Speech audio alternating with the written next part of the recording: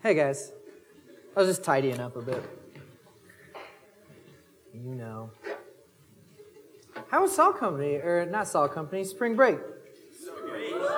Yeah, that's a good response. Feel rested? Feel ready to take on the rest of the semester? Yes.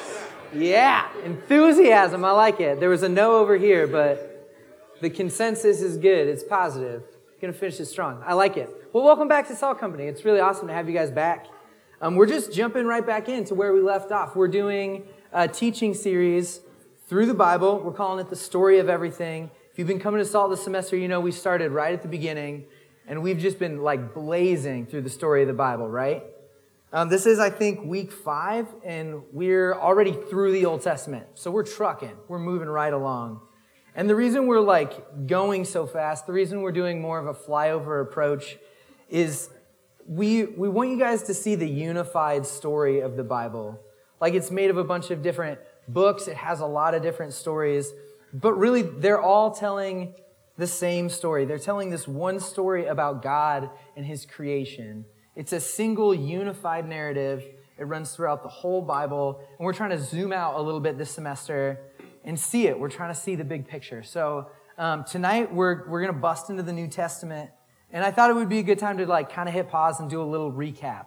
Like 4-minute flyover, maybe 5-minute. I didn't time it. I don't know. But we're going to do a little flyover, a little recap. Catch us up if you haven't been here. This is where we're at. So, in the beginning, right?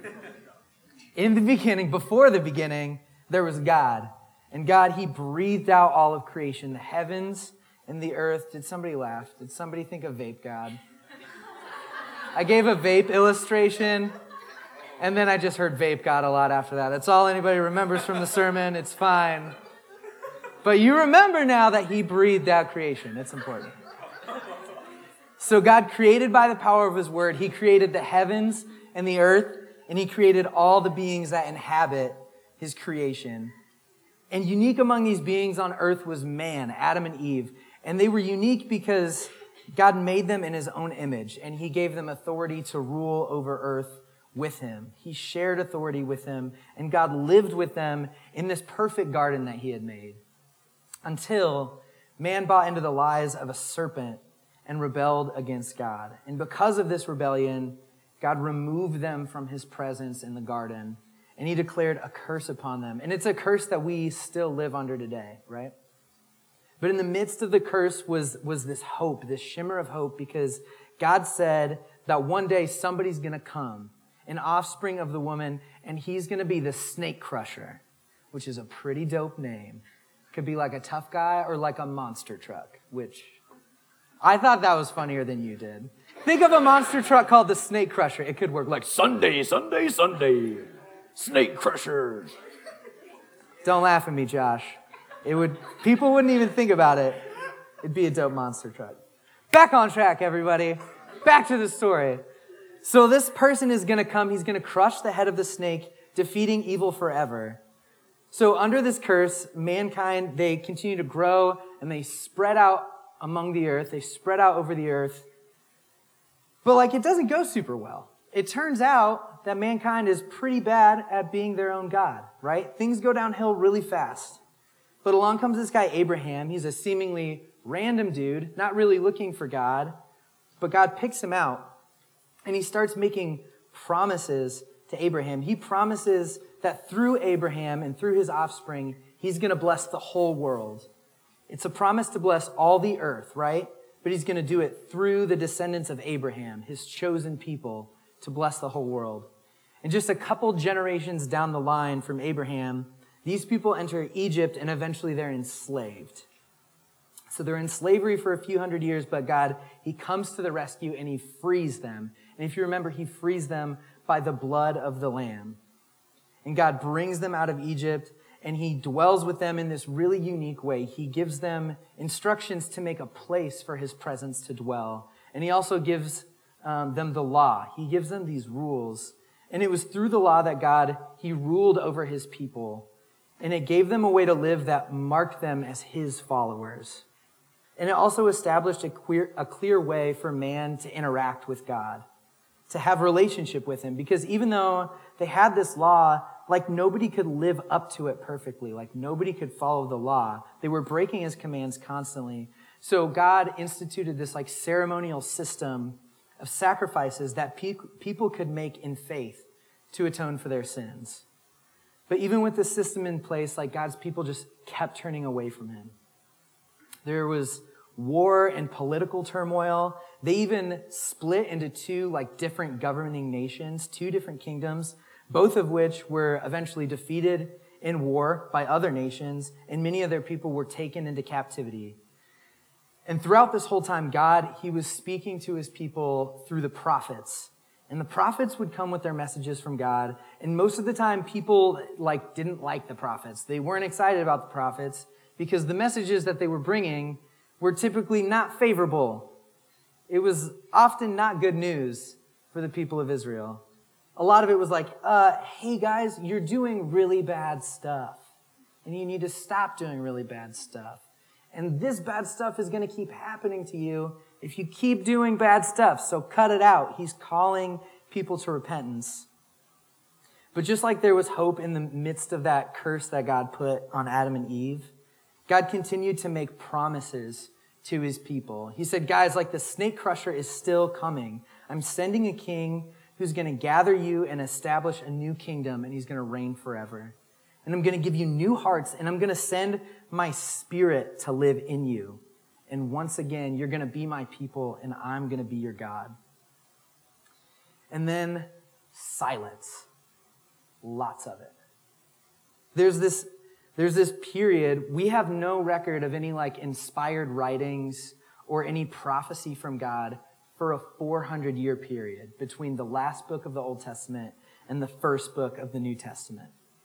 And so it's in this silence that people waited for God to fulfill his promises.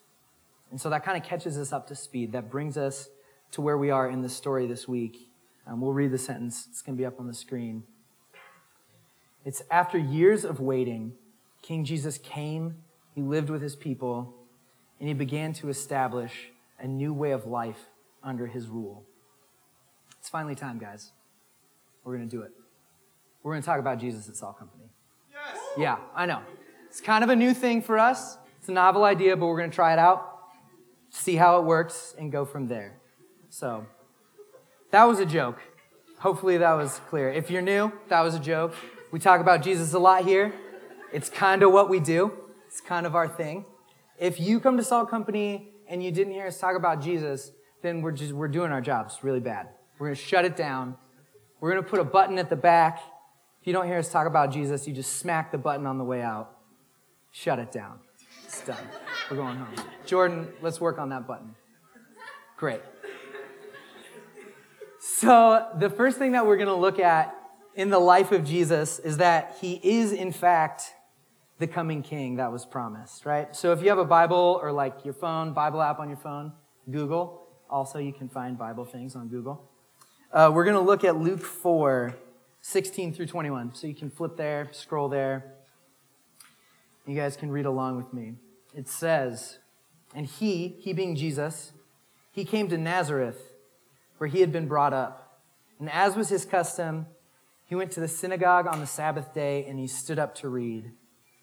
And the scroll of the prophet Isaiah was given to him. He unrolled the scroll, and he found the place where it was written, "The Spirit of the Lord is upon me, because he has anointed me to proclaim good news to the poor. He has sent me to proclaim liberty to the captives and recovering the sight of the blind, to set at liberty those who are oppressed, to proclaim the year of the Lord's favor." And he rolled up the scroll and he gave it back to the attendant and sat down. And all of the eyes in the synagogue were fixed on him. And he began to say to them, "Today, this scripture is fulfilled in your hearing." All right, so I want you to imagine this scenario, right? And for the sake of this illustration, let's say Jesus hasn't come yet. So no gospel, no New Testament, but you have the Old Testament, you know the stories, you know the prophecies, and you've been waiting to hear from God about when and how he's going to fulfill these promises.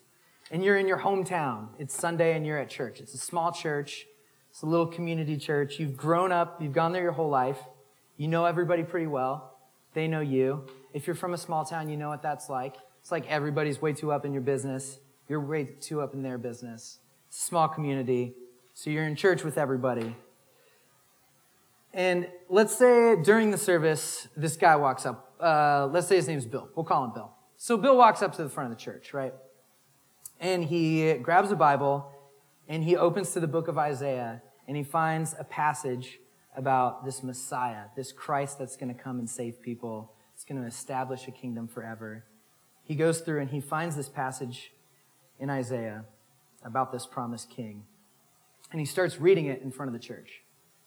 And so, Bill's a nice guy, right? He's about, 30 years old. He's pretty quiet, keeps to himself. He's a plumber. He's a plumber in town. You got a broken toilet? You call Bill. He's going to come fix it. His dad was a plumber. He learned from his dad. He's taken over the family business now. And so Plumber Bill's up in front, and he reads this passage, and he gets done with it.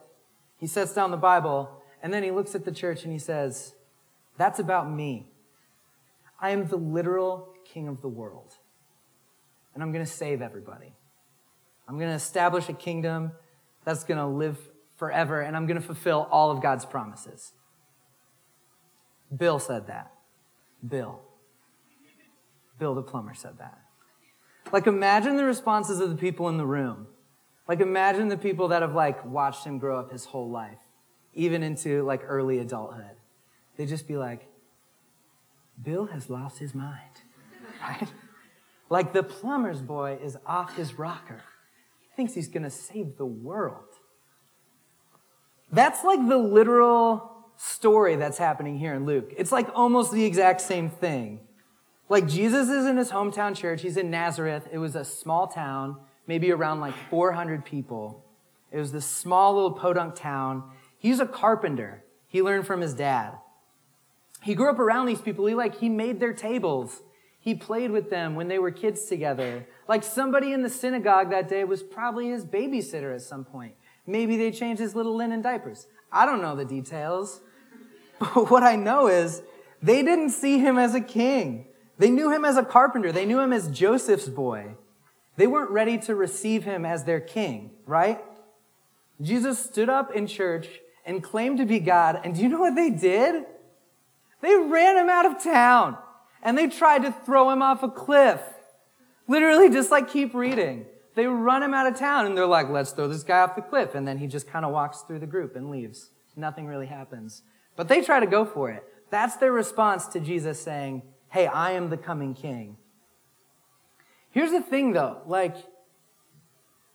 Did how they respond change anything about who Jesus was? Did their response, did Jesus be like, well, it doesn't really seem like they're into the idea of me being their king. I don't think I'm going to save the world. I don't think I'm going to go through with my plan. No, right? He's still king. He still went on to save the world. He still went on to establish his kingdom. He didn't need their approval or their validation because his authority didn't come from them, right? Guys, Jesus is king whether or not you recognize his authority. His authority is eternal and it's unchanging and it's completely unaffected by what you think of him. Now, I'm not a particularly political person. I don't really enjoy wading into the murky waters of political commentary. But I think this is a good illustration. So just know right now at the offset, I'm not trying to take a stance on anything. I don't want you to come and talk to me about politics afterwards. I'm just going to ignore you. I really don't want to talk to you about it. So that's my disclaimer. I just think it's a good illustration for this point. So here we go. Have you ever been part of a conversation and a president gets brought up, president gets referenced, and somebody almost reflexively interjects not my president. Not my president. No way. Again, I'm not trying to make a stance here. I just think it's kind of funny because the reality of the situation is yeah, but he is your president though. Right? Just because you say he's not your president doesn't mean he's not your president. As an American citizen, whoever gets elected president for that term is your president. That's just the way it works. You saying he's not doesn't change anything. If you're an American citizen, then you're under his authority. And guys, if you're a part of God's creation, if you're a citizen of this world that he's created, then Jesus is your king. You can say he's not. You can ignore him if you want. You can pretend he's not there. You can even live functionally like you're your own king. And frighteningly enough, like he might let you do that. How have you responded to Jesus' claim to be your king?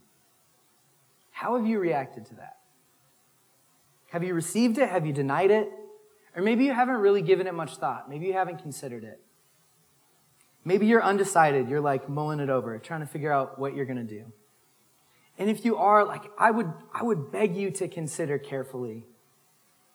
Because at the end of this life, you're going to come face to face with the reality of who Jesus is. And how you respond to that reality right now in this life is going to determine whether you spend eternity experiencing a fullness of joy in God's presence, or you spend it experiencing his wrath being poured out on you as a just response for your sin. Philippians 2, 9 through 11 says this of Jesus.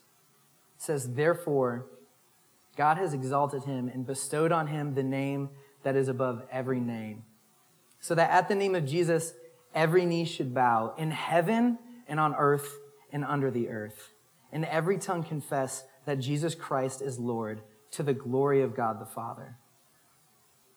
The kingship of Jesus is an unchangeable and an unavoidable reality. Please consider strongly. Give it time. Give it thought. Consider how you respond to his claim to kingship. All right, let's keep moving. So Jesus comes. He asserts himself to be the awaited king. And so now that he does, like, what is this new way of life that he's establishing? What's life like under his rule? Practically speaking, what are we going to do? What's it look like? Well, not long after Jesus gets run out of his hometown, he gets run out of Nazareth, he sits down with some of the people that are following him, and he tells them all about it. He tells them all about his kingdom life. And we see that recorded in Matthew 5 through 7. And that's where we're going to be spending the rest of our time. So if you guys want to flip there, this passage, this chunk of chapters in Matthew is referred to as the Sermon on the Mount, because Jesus was kind of on a little mountain when he did it. And it happens pretty on in Jesus' words are hard, guys. Words are so hard. It happens pretty early on in Jesus' ministry. He hasn't even called all 12 of his disciples yet. So it's early on, but there's a buzz about him. People are starting to hear about him. Crowds are kind of starting to gather.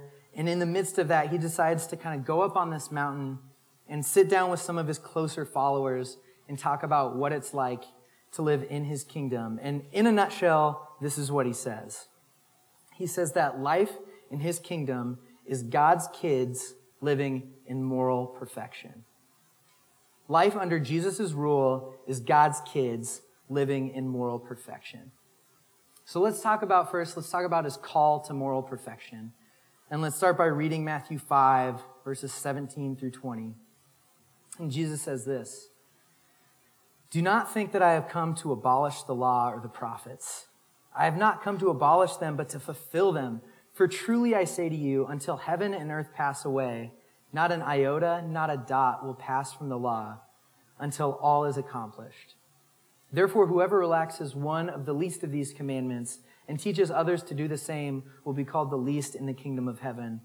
But whoever does them and teaches them will be called great in the kingdom of heaven. For I tell you, unless your righteousness exceeds that of the scribes and Pharisees, you will never enter the kingdom of heaven. All right, so Jesus, he leads off with this clarifying statement in verse 17. He says, do not think that I have come to abolish the law or the prophets. I've not come to abolish them, but to fulfill them. So this is all about continuity, right? The law that Jesus is referring to here is the Torah. It's the first 5 books of the Bible. Some people call it the books of Moses. It's more than just the rules that God gave his people to live by. It includes that, but it also includes the stories, the history, and the promises that God made to his people in those first 5 books. And the prophets, as you may have guessed, is the writings of the prophets, right? And so when you see the phrase the law and the prophets pop up in the New Testament, just think Old Testament. You can just kind of replace law and the prophets with Old Testament. So this is what Jesus is saying. This is what Jesus is saying. He's saying, I didn't come to do away with the Old Testament. Like, I'm not going to scrap it in order to start something new. I'm going to fulfill it. I'm going to prove that it's all pointing to me, and as for all like the commands and the laws that God gave throughout it, I'm going to follow them perfectly. I'm going to satisfy the law entirely. But Jesus doesn't stop there. Like, that's not kingdom life. That's not Jesus' kingdom life. He raises the bar from the law. He's going to up the ante a little bit. Let's look at verses 21 through 24. Jesus said, "You have heard that it was said to those of old, 'You shall not murder,' and whoever murders will be liable to judgment. But I say to you, everyone who is angry with his brother will be liable to judgment. Whoever insults his brother will be liable to the council. Whoever says, 'You fool,' will be liable to the fire of hell. So if you are offering your gift at the altar, and there remember that your brother has something against you, leave your gift there before the altar and go. First be reconciled to your brother, and then come, offer your gift." In other words, Jesus is saying, just following the law is not good enough in my kingdom. That's not what it's about. That's not going to cut it. Like, we could follow all the rules and we could make all the correct sacrifices, but if our hearts are messed up, those things aren't going to do us any good. If you're harboring like bitterness in your heart towards someone, or you've hurt someone and you haven't asked for forgiveness, you haven't sought reconciliation with that person, restoration in your relationship, then you're going to be held to the same judgment as if you had murdered that person. Y'all, that's a high bar, right? That's really stepping it up from the law. So, fun fact about me, full of fun facts, more fun to me than anybody else, probably. I was almost an engineer once. It's kind of true, at least. I did 3 semesters of mechanical engineering at Iowa State, which, was great. I switched my major 4 times after that, so I was almost a lot of things. And now I'm not using any of those things that I studied, so it's fine. But I did 3 semesters of mechanical engineering, and in that time I took a lot of classes where you're just constantly doing math, right? You're doing math all day long. And in some of those classes, like the professors or TAs or whoever's grading our like tests and papers, they would check our work. You ever taken a math class like that where they check your work? Dude, it's so annoying. I hated it so much. So here's what's happened. If you haven't taken a class where they check your work, this is what goes down. You have to write out like everything. You have to write out every step, every process, or every calculation that you use to get to the answer. And if you had the right answer, but you arrived at your answer like by the wrong means, by the wrong process or the wrong line of thinking, then your right answer didn't count. Like, you didn't get credit for giving the right answer for the wrong reasons. It was a huge bummer.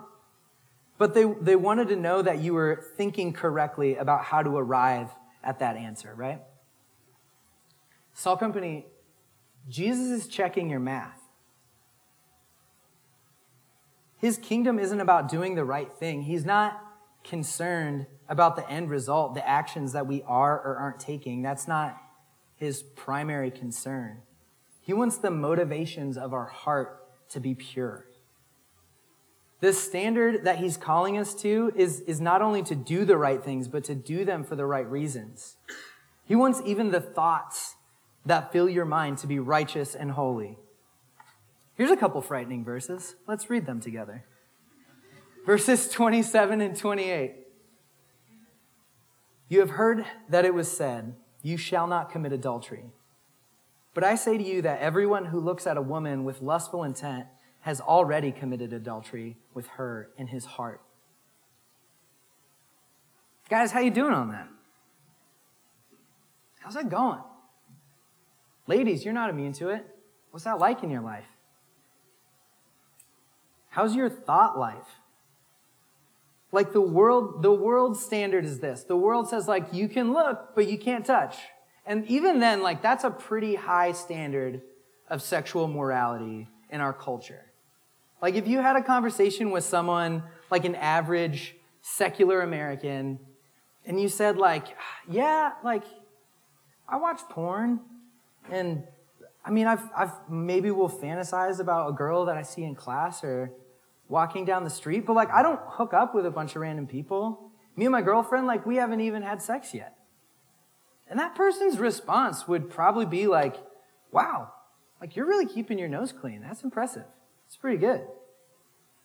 But that's not enough for Jesus. Like, he wants to be the king of our every thought.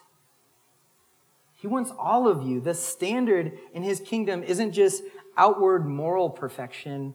It's an inward moral perfection that starts in the heart and it transforms the mind and it flows out into our actions. That's his standard. That's what his kingdom is like. So where does that leave us? Like, how are we going to survive in Jesus' kingdom when the judgment is that severe and the bar is that high? Like, just today, I've already fallen short. I don't even know how many times. Like, I blew it. The day was over before it started, right? So what hope do I have? None, right? On my own, I got nothing. I'm not going to make it in Jesus' kingdom on my own. But there's good news. It's good. We can't do it. Like, moral perfection is daily, from day to day and like moment to moment. Moral perfection is outside my reach. But Jesus did it. He pulled it off. He fulfilled every requirement of the law perfectly. He lived his whole life, both inwardly and outwardly, with absolute moral perfection. And not only that, but now he openly offers that moral perfection to us. He's like, oh, like my perfect record? Like, you can have it. It's yours. Take it.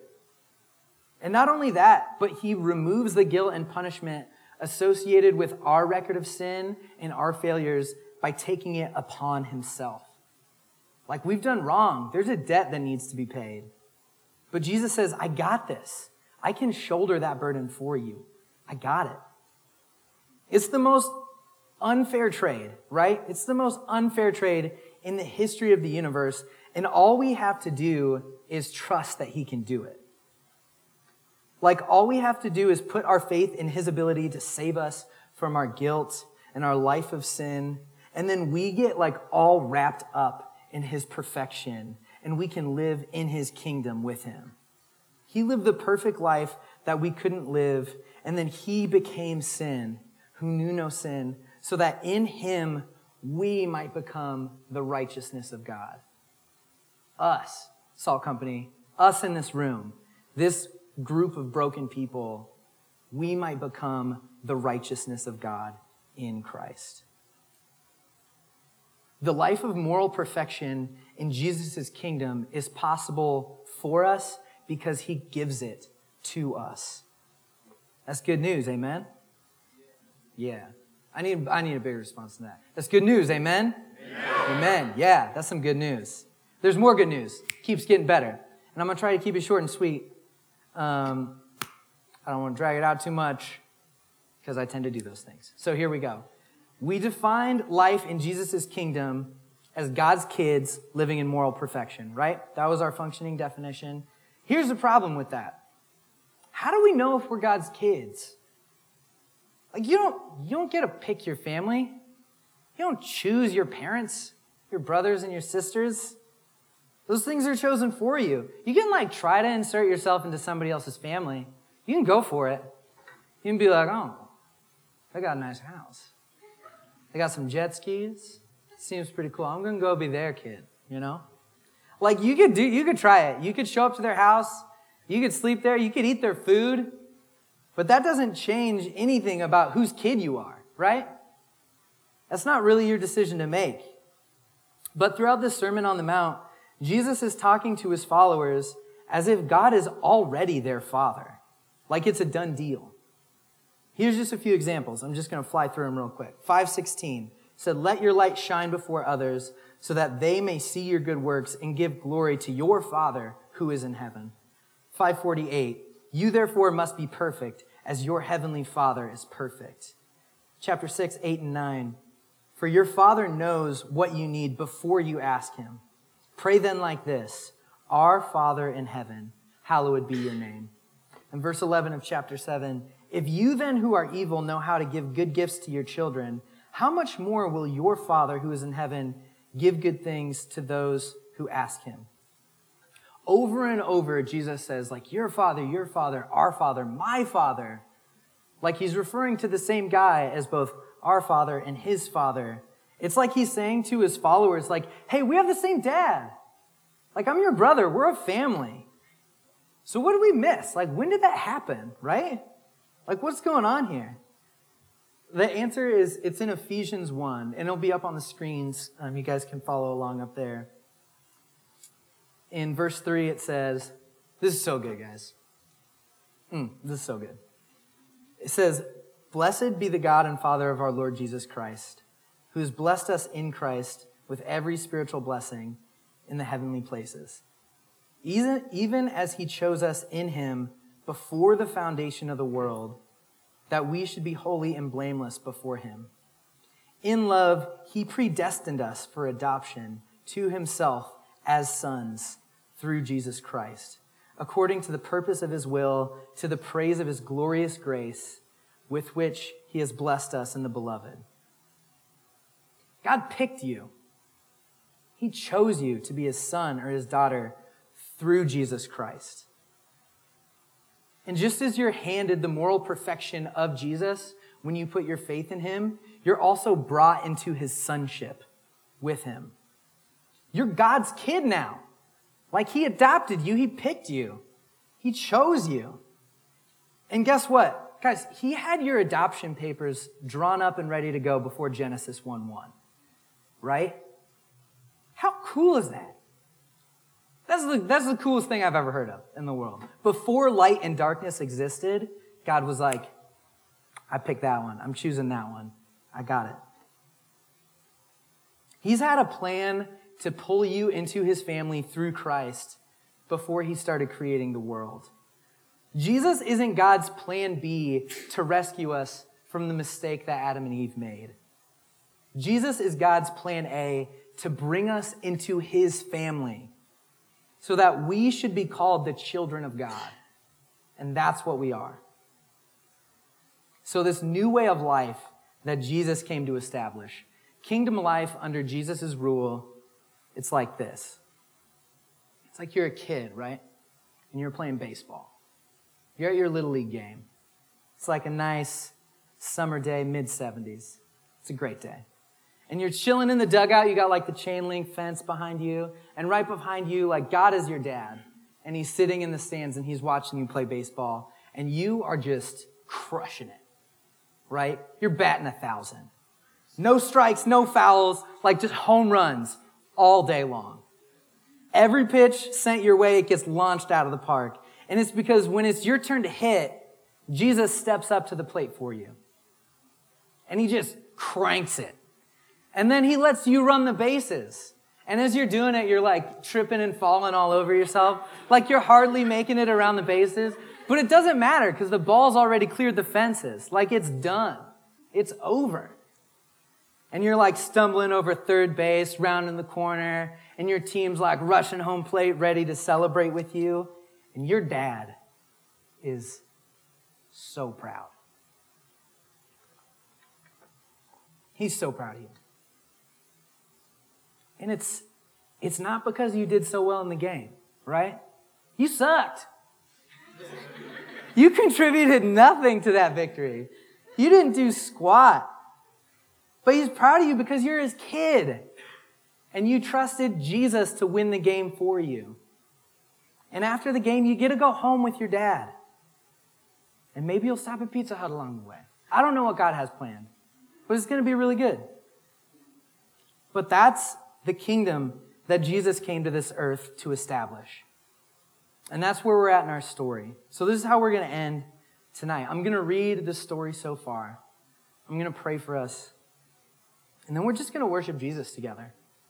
We're going to thank him for making a way for us to live with him in his kingdom, for inviting us into his perfection, and for pulling us into the family of God.